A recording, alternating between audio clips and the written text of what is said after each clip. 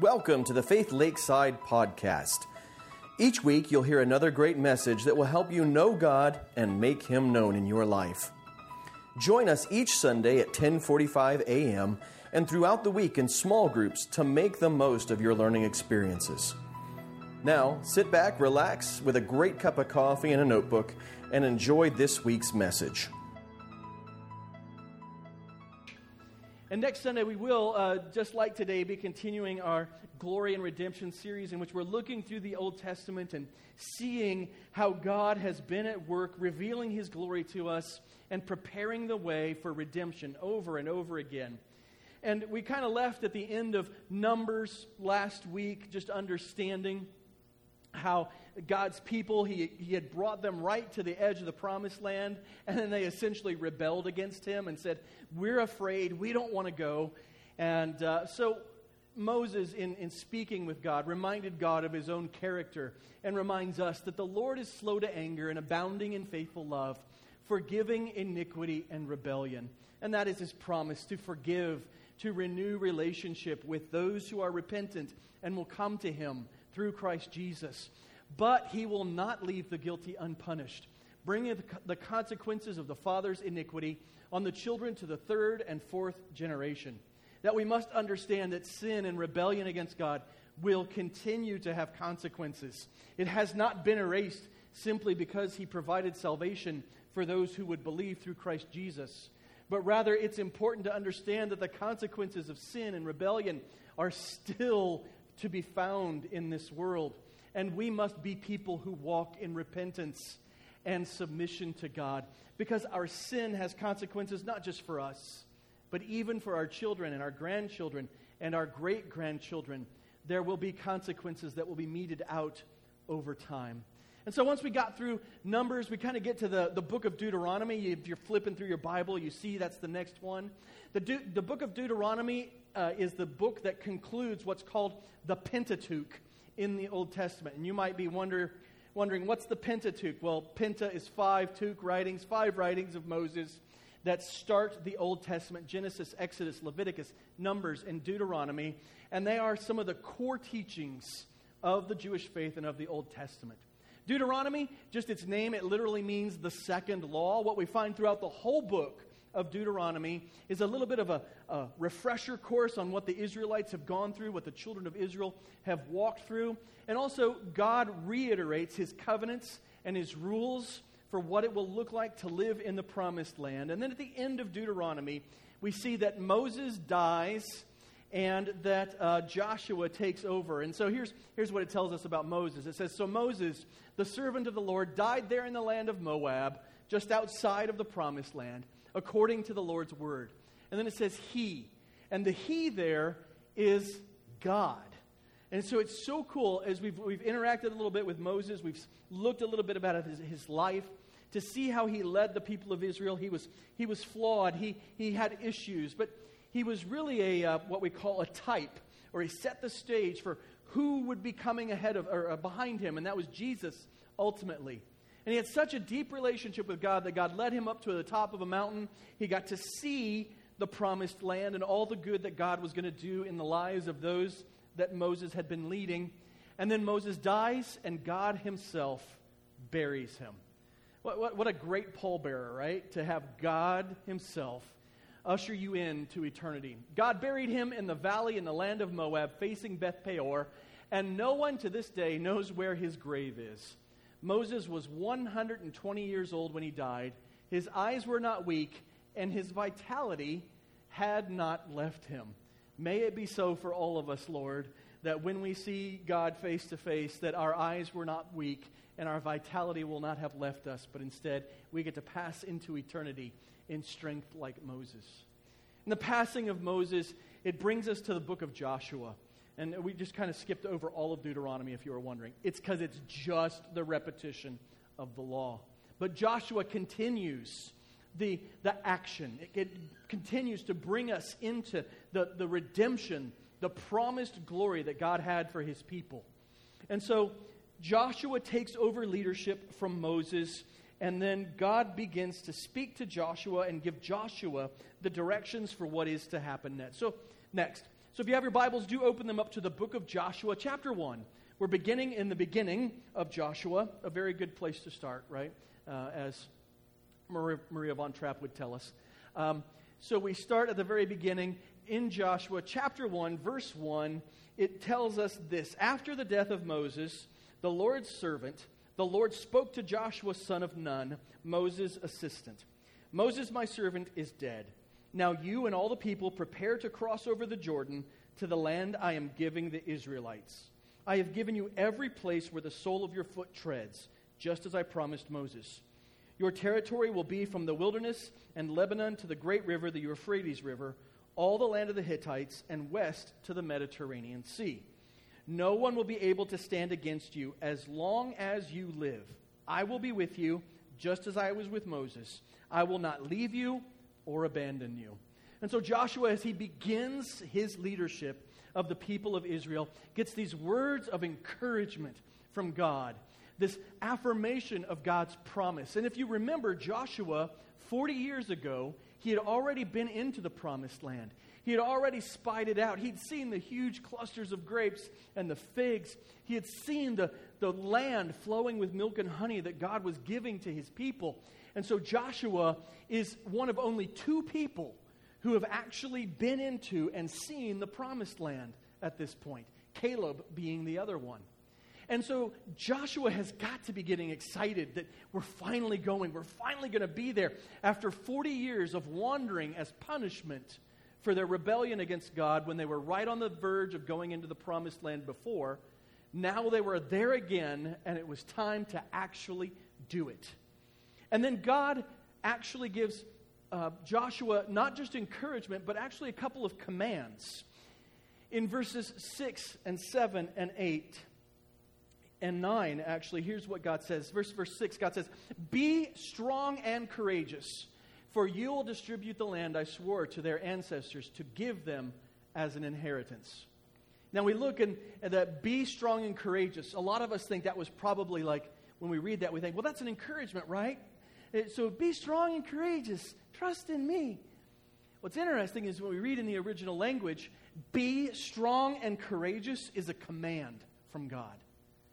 God is telling Joshua, be strong and courageous. And those words, strong and courageous, they feel like a little bit like repetition because they are. They're two different words in the Hebrew, but both of them have similar meanings. And it is to stand firm.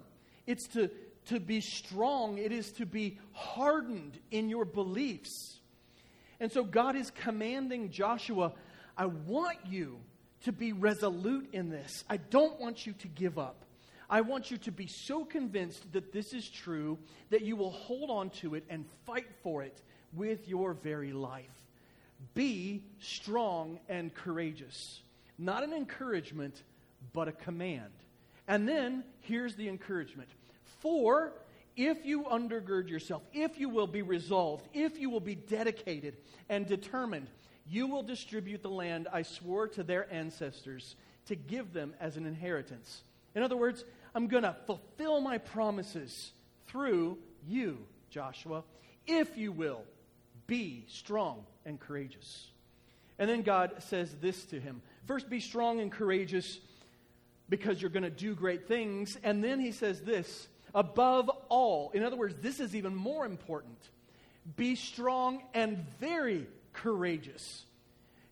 I am commanding you to be resolute, to be firm, to be extra dedicated to this job, to observe carefully the whole instruction my servant Moses commanded you. So first God says, I want you to be so dedicated to my promises that I'll be able to work through you and distribute my promises. But then, even more important, I want you to be so dedicated to my law that you'll be obedient to it.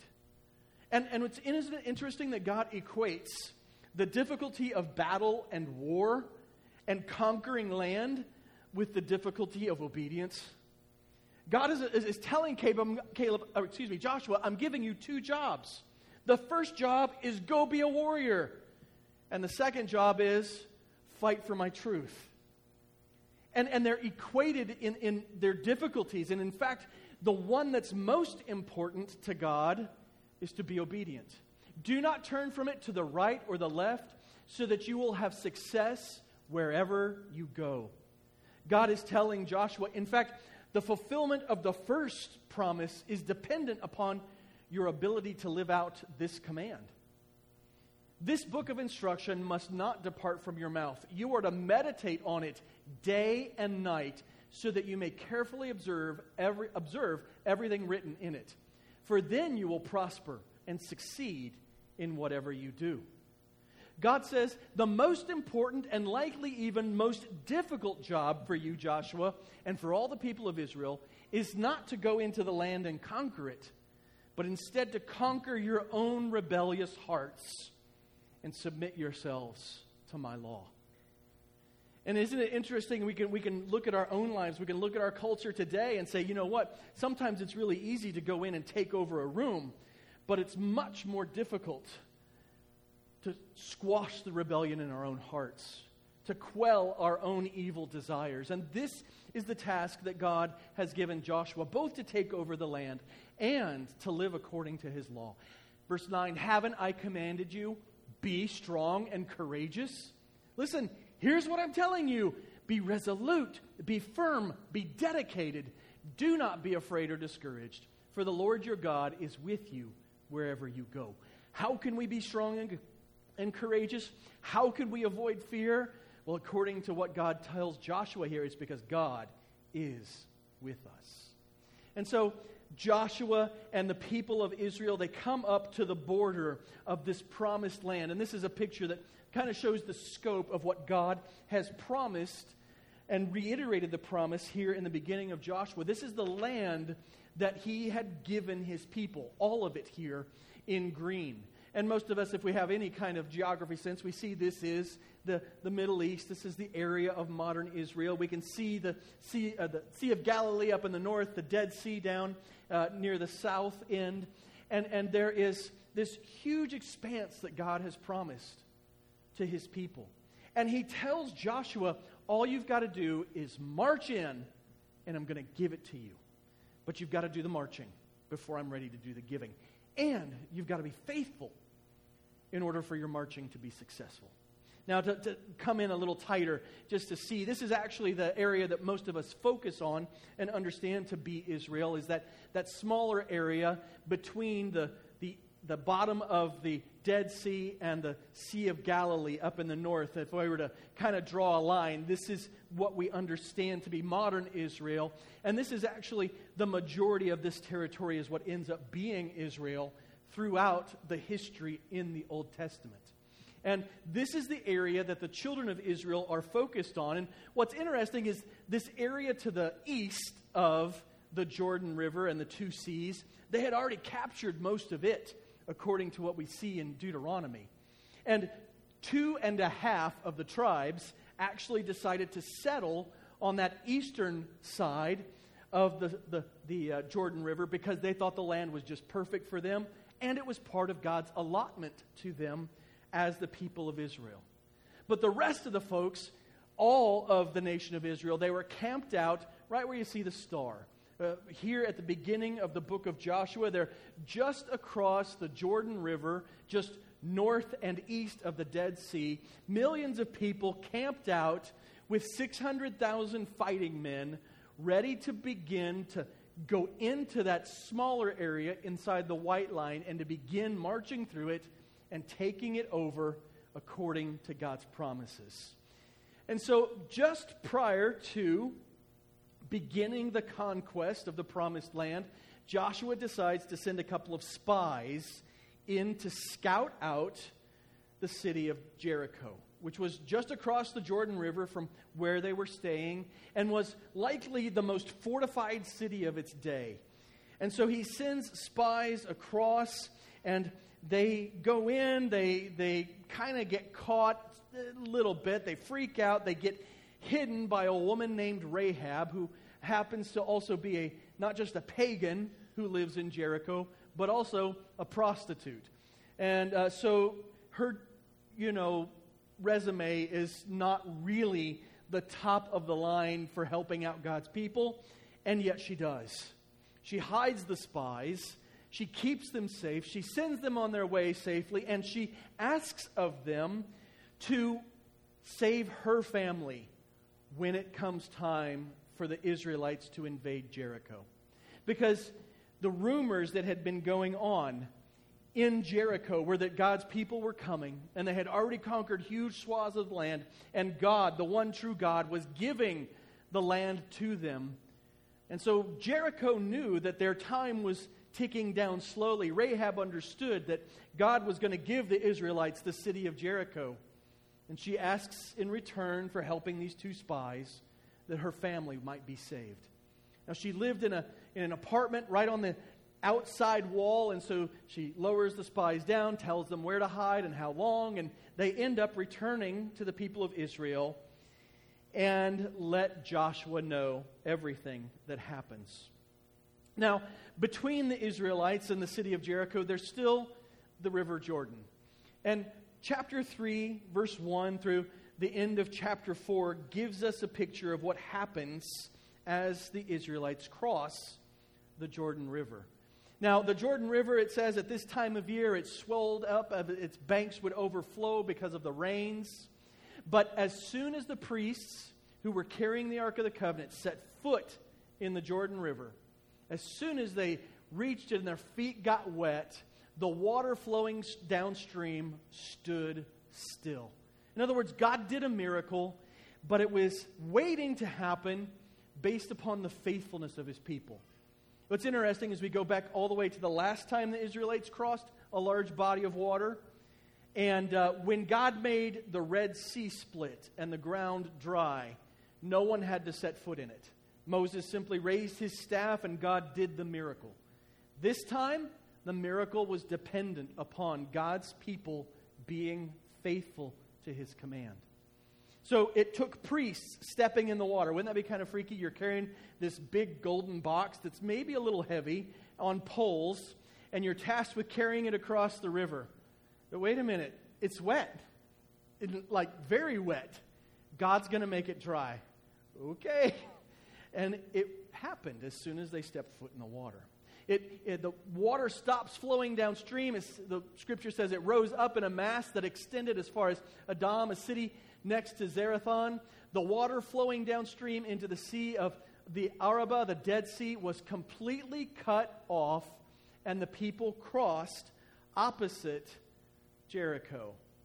The priests carrying the Ark of the Lord's covenant stood firmly on dry ground in the middle of the Jordan, while all Israel crossed on dry ground until the entire nation had finished crossing the Jordan. This act of faith by the priests and the people of Israel as they carry the Ark of the Covenant into the swollen Jordan River, which would take their lives easily. Instead, God does a miracle. He piles the water up, and not only do they just walk across no flowing water, instead it says, the ground is dry. Just amazing. A lot of us, we've been to, a creek and stuff, and you can imagine the water stopping, and yet there would still be enough muck and mud at the base of that creek to take your boots, to steal your shoes. But God did a miracle. He didn't just stop the water up. He dried the ground, and his people crossed on dry ground. The whole nation of Israel crosses the Jordan River that day. Chapter 4 tells us that God commanded His people to gather up stones from the middle of the dry river, one for each tribe, and to build a memorial on the other side of the Jordan River, so that every time His people saw the memorial, verse 24 says, "This is so that all the peoples of the earth may know that the Lord's hand is strong, and so that you may always fear the Lord your God." God did all of this. God brought His people across on dry land, not simply for the fact of getting them across the Jordan River, but in a miraculous way so that they would know that He is strong, so that they would understand always that He is to be feared and honored and reverenced in all that they do. And so we have another experience here in chapter 5. They celebrate Passover together. And many of you remember that God had been providing food for them every morning. Manna, It says, the day after Passover, they ate unleavened bread from the roasted grain from the produce of the land. And the day after they ate from the produce of the land, the manna ceased. Since there was no more manna for the Israelites, they ate from the crops of the land of Canaan that year. God had provided everything they needed for 40 years until He brings them into the promised land, and then He provided everything they needed through the fruits of the land. So God's faithfulness was sure. God continues to meet needs. And then begins the story of the taking of Jericho. If you are following along in your Bible, chapter 5, verses 13 through chapter 6, verse 27, we see this. So right here, just as they're getting ready to begin to go fight at Jericho, verse 13 tells us, when Joshua was near Jericho, he looked up and saw a man standing in front of him with a drawn sword in his hand. Joshua approached him and asked, "Are you for us or for our enemies?" And so Joshua looks up, sees a guy coming at him with a sword. Can you imagine? He's freaking out about this big city, a huge wall, one of the most fortified cities in the area from what archaeologists can tell us. And Joshua's wondering what's going to happen, how they're going to take over Jericho. And then all of a sudden, a guy dressed to the hilt with his sword drawn comes walking up. And Joshua just freaks out. Wait a minute, who are you for? Are you on my side or are you on their side? Here's what the person says. Neither, he replied. I have now come as commander of the Lord's army. Then Joshua bowed with his face to the ground in homage and asked him, what does my Lord want to say to his servant?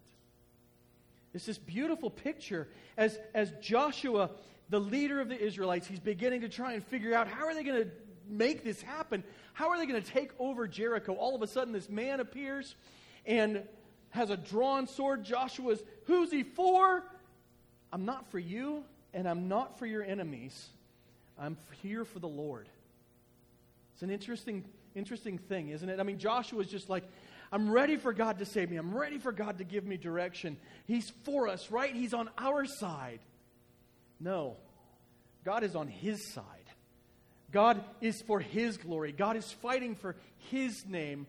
But He also happens to be using the children of Israel to make that happen. And so this angel of the Lord, who many think was probably a pre-incarnate Christ, a Christophany, arriving, pointing the way and revealing to Joshua exactly how they needed to defeat Jericho. Now, many of us, anybody seen VeggieTales much?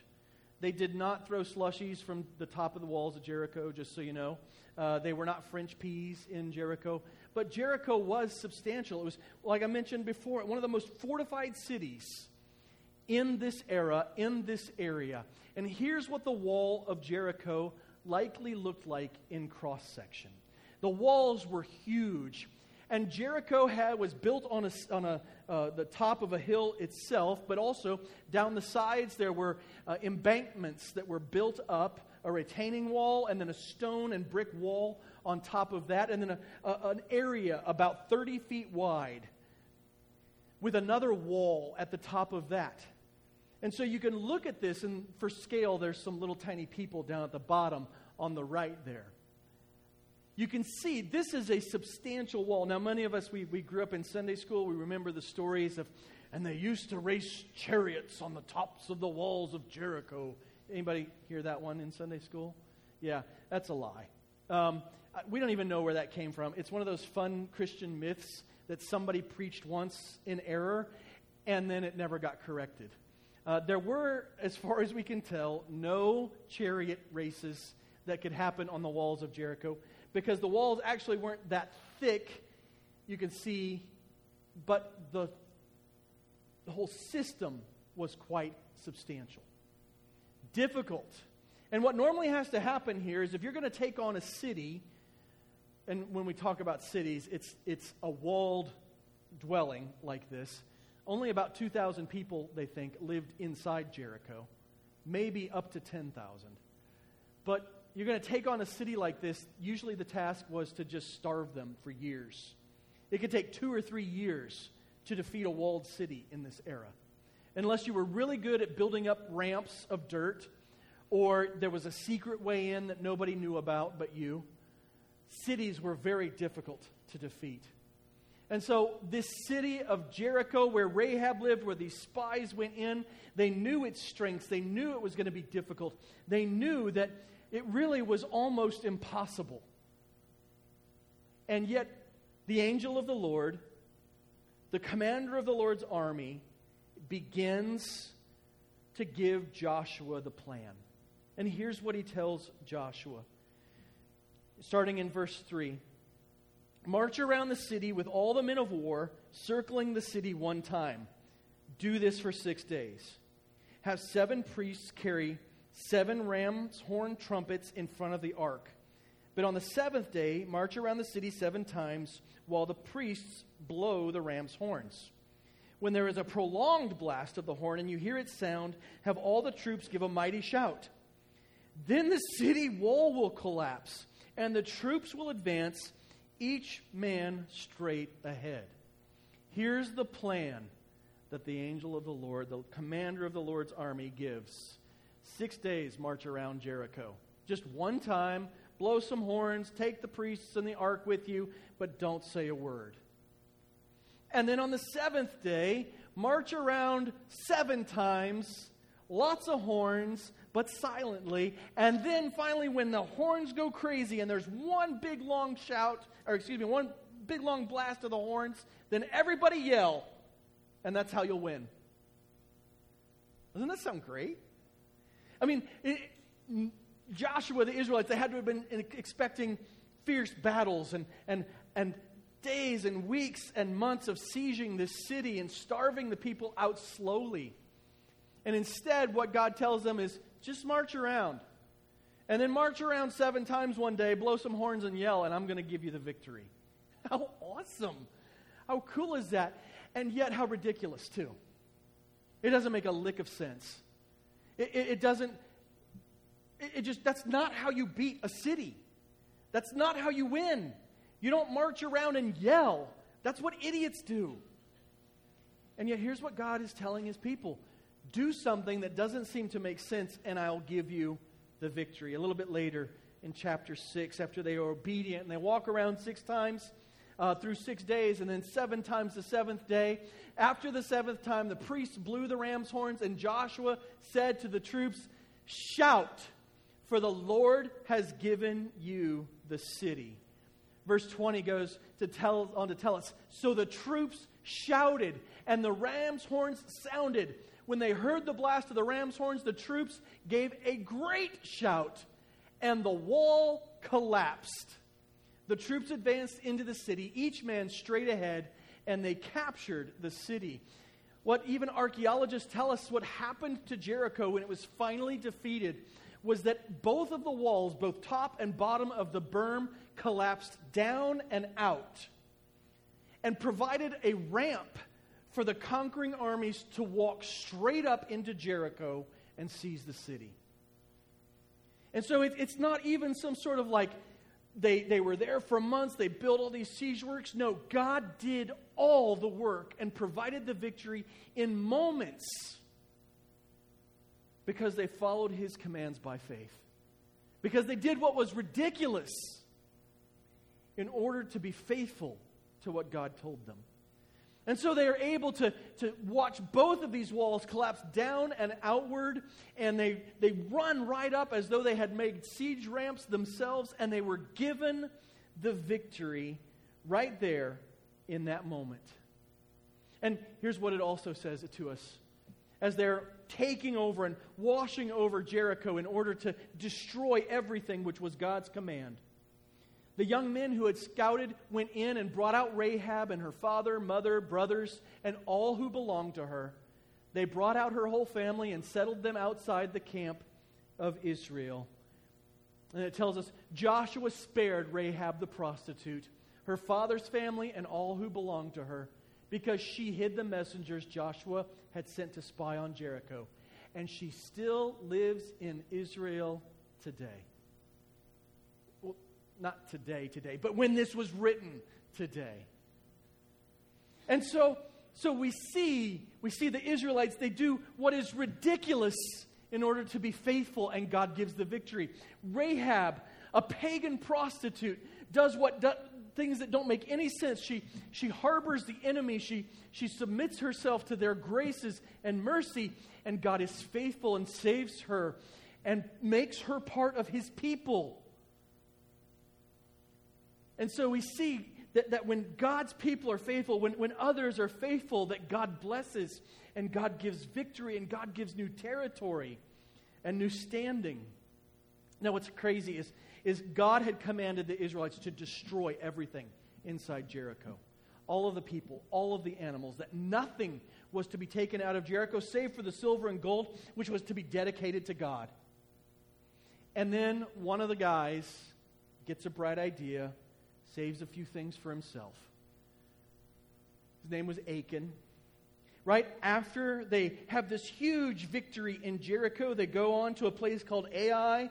And because one man and his family had stolen some things, had not been faithful to God's command, the Israelites are defeated at Ai. They deal with this theft. They deal with this man and his family. They judge him. He is consumed. And then, right after the sin is dealt with in their camp, they go right back into Ai, and they win. So we see just how critical faithfulness is. We see just how critical it is to follow God's word. Because God is telling them, if you are faithful, you will be blessed, and I will give you what I've promised. But if you are unfaithful, if you are disobedient, you will experience defeat. We see it happen here at Ai, both the judgment and the victory after repentance. The book of Joshua continues to unfold, and by the time we get to Joshua chapter 11, it says that Joshua took the entire land in keeping with all that the Lord had told Moses. Joshua then gave it as an inheritance to Israel according to their tribal allotments.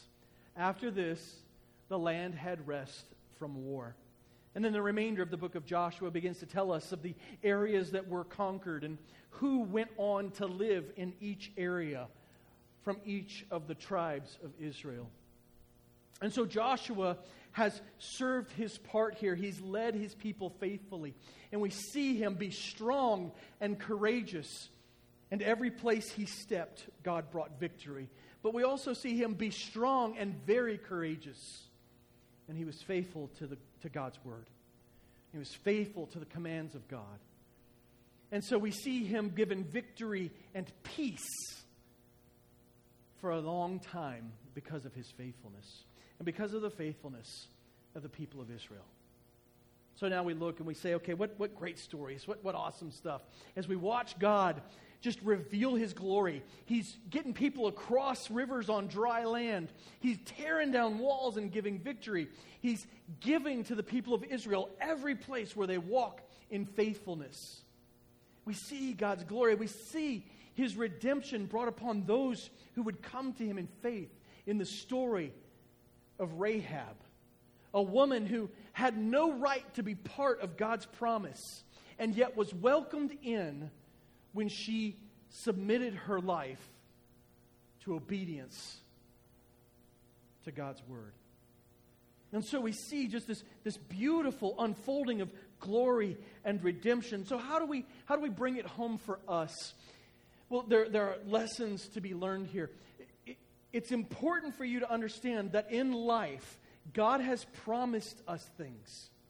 God has promised us to provide, to give us peace. But victory in the areas of promise will always require faithful works on the part of believers. Your salvation comes by faith through grace. It's only in the cross of Christ and belief on him as your Lord and Savior that you experience salvation. But when you want victory and you want the promises of God to come to pass in your life, it requires faithful works. It requires taking those steps of faith like the priests did when they stepped into the Jordan River and God did the miracle like he promised. It takes those steps of faith. Like sometimes it's not even an instantaneous thing, right? But walking around a city for 6 days one time, and then 7 times the 7th day, and then just screaming out loud.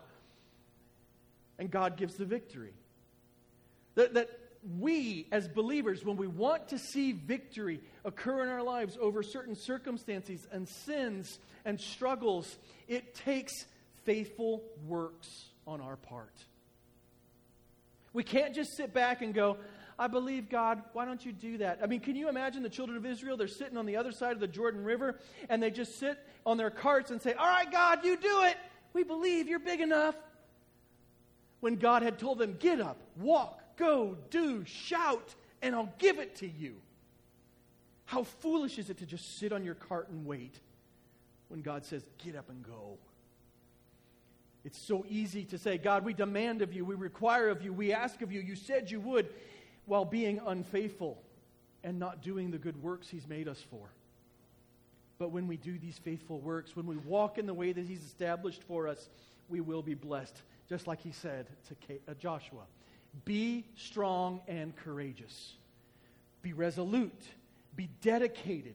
Set your mind as though it were stone and say, this is who I will be by the power of God and the grace of the Holy Spirit. Be strong and courageous, for what I have promised will come to pass. James chapter 2, if you want to flip over to that and just look at James chapter 2 with me, verses 14 through 16. James, the brother of Jesus, half-brother of Jesus, same mom, different dads. James chapter 2, verses 14 through 16. Here's what Jesus' brother James writes. He says, what good is it, my brothers and sisters, if someone claims to have faith but does not have works? Can such faith save him? If a brother or sister is without clothes and lacks daily food, and one of you says to them, go in peace, stay warm, and be well fed, but you don't give them what the body needs, what good is it? In the same way, faith, if it does not have works, is dead by itself. But someone will say, you have faith, and I have works. Show me your faith without works, and I will show you my faith by my works. You believe that God is one good. Even the demons believe, and they shudder. Senseless person, are you willing to learn that faith without works is useless? Wasn't Abraham, our father, justified by works in offering Isaac his son on the altar? You see that faith was active together with his works, and by works faith was made complete. And the scripture was fulfilled that says, Abraham believed God, and it was credited to him as righteousness. And he was called God's friend. You see that a person is justified by works and not by faith alone. In verse 25, he introduces us once again to one of our favorite pagan prostitutes. In the same way, wasn't Rahab the prostitute also justified by works in receiving the messengers and sending them out by a different route? Just as the body without the spirit is dead, so also faith without works is dead. We need to be dedicated to doing the things that God has called us to if we want to experience the victory that He's promised. And sometimes the things that God calls us to sound ridiculous, like marching around a city and then shouting. But when we're faithful to even the ridiculous of the commands and the things that He's called us to, He will bring the victory.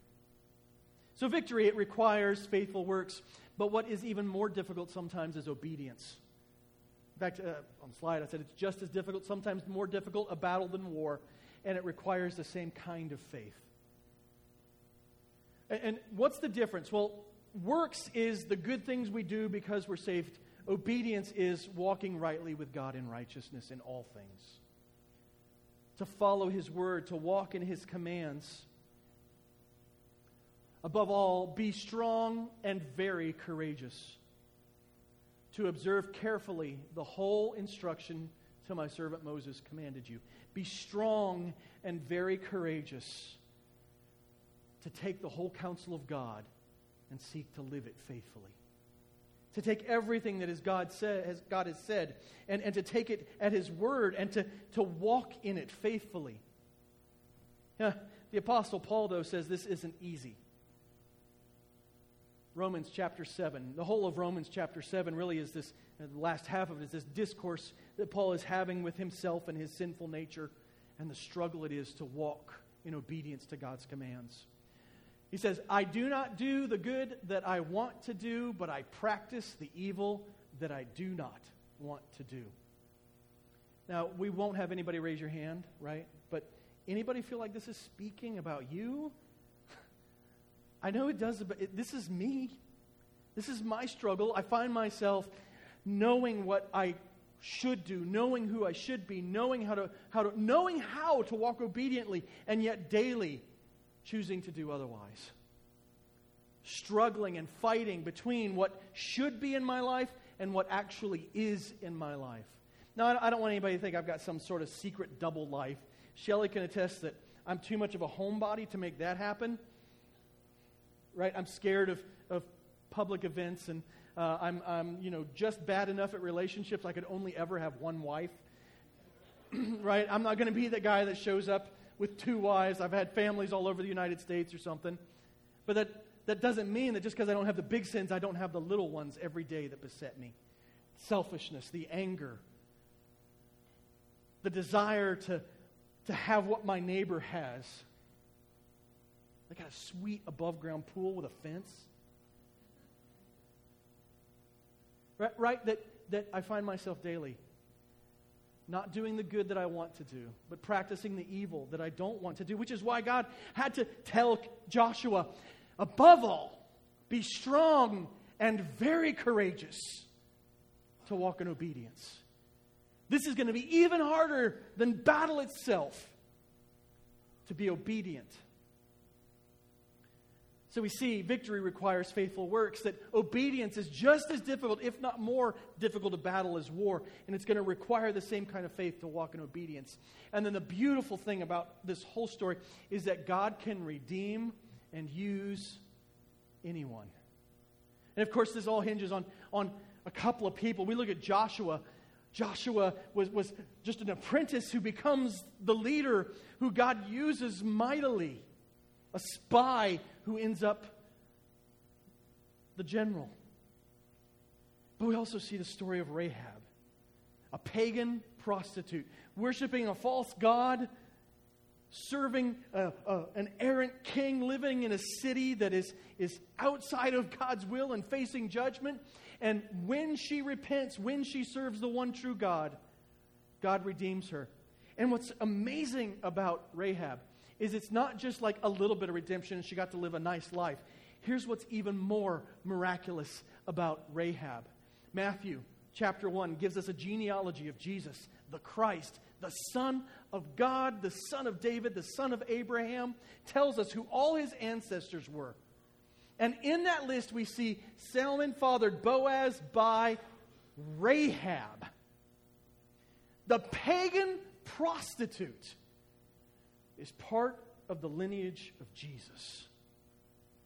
Her faithfulness, her willingness to serve the one true God, results in her being part of God's final and greatest promise of redemption, Jesus the Christ, the Son of the living God. How cool is that? How awesome is it that God can take even a pagan prostitute in a city awaiting judgment and make her a forebear of Jesus? Our faithfulness will result in things that we can only dream of when we practice the good works in obedience that God has called us to and live the obedient life by grace that He's made us for. And so today, I just want to encourage you as we wrap up our time together. If you are struggling with areas of your life and feeling like you are constantly defeated, I got to tell you, you've got to be strong and courageous. Double down. Get into God's Word. Do the good works He's made you for. If you're struggling with obedience in your heart, you find that your desires have not shifted or changed in the way that you long for, be strong and very courageous. Make a choice today to say, this is who I am and who I will be in Christ Jesus, and don't give up. Don't allow it to pass away. Look, the saddest thing to watch is when we start making excuses why we can't be Christ-like. Well, it's my heritage. It's the way I was raised. It's because I like that too much. I can't give it up. Stop it. Be strong and very courageous.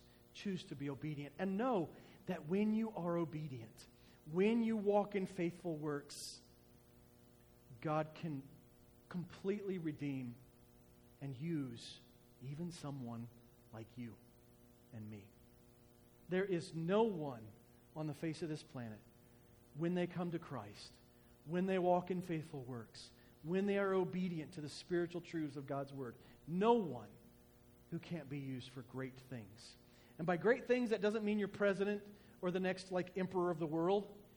It means that when you're faithful, God will use you to impact someone else's life. He'll use you to share His gospel. He'll use you to bring new life into someone else's life. So let's close with a word of prayer, remembering these truths that we find in God's Word, and then we'll finish our time together with a song. Father God, we are so thankful for your love for us. We're so thankful that you revealed your glory and declared your redemptive desires all throughout Scripture, especially in this story of the children of Israel who walked in faithfulness, following their leader Joshua. The children of Israel who were willing to do works, good works, that didn't make sense in order to get the victory. The children of Israel who were willing to walk in obedience to your word that they might experience your blessing. And we're so thankful for the story of Rahab, because it reveals to us in just a few short words that you can use anyone, and that the impact that we'll have when we walk in the salvation that you've given to us can change generations and lives in ways we'll never understand. May it be so for all of us, Lord, that our obedience would increase, that our faithfulness would continue, and that the impact of our lives, because of you working through us, would be far-reaching in ways we never imagined. Use us to save others. Use us to bring your good news to the world around us. Use us to bless those who are hurting and broken.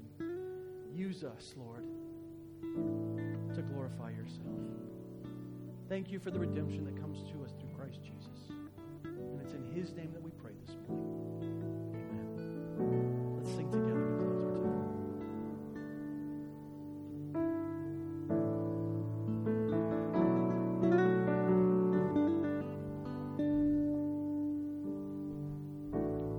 Can't go back to the beginning. Can't control what tomorrow will bring. But I know here in the middle is the place where you promised to be. Not enough unless you come.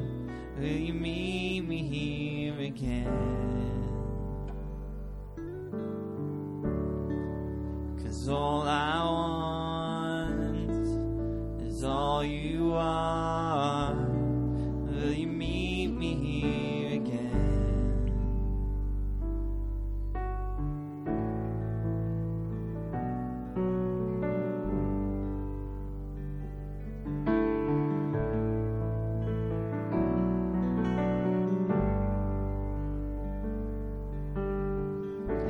As I walk now through the valley, let your love rise above every fear, like the sun shaping the shadow.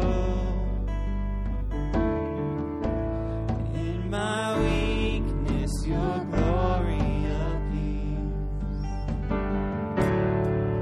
I'm not enough unless you come. Will you meet me here again?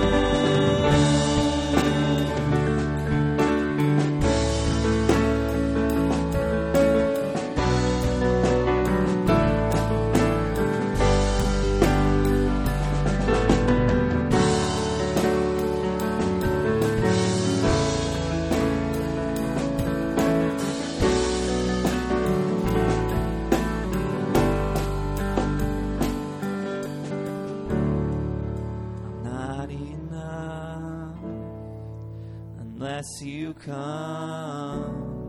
Will you meet me here again? 'Cause all I want is all you are. Will you meet me here again?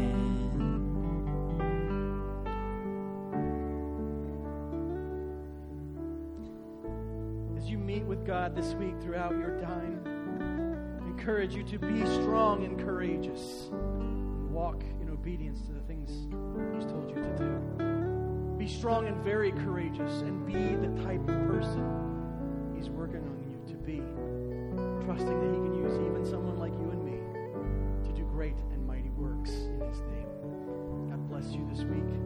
I look forward to hearing stories of how He's at work in your life as we continue to meet together. Don't forget to invite one or two folks. There's invite cards on the back table. Get them to come to church next Sunday to reclaim part of that important life that they so desperately need, and promise them that we will get out in time for them to beat all the other churches to the lunch downstairs. So, it was a bad joke. Sorry, never mind. It sounded really funny in my head. God bless you guys. We'll see you throughout the week and then next week. Sunday school teachers, see you downstairs here shortly.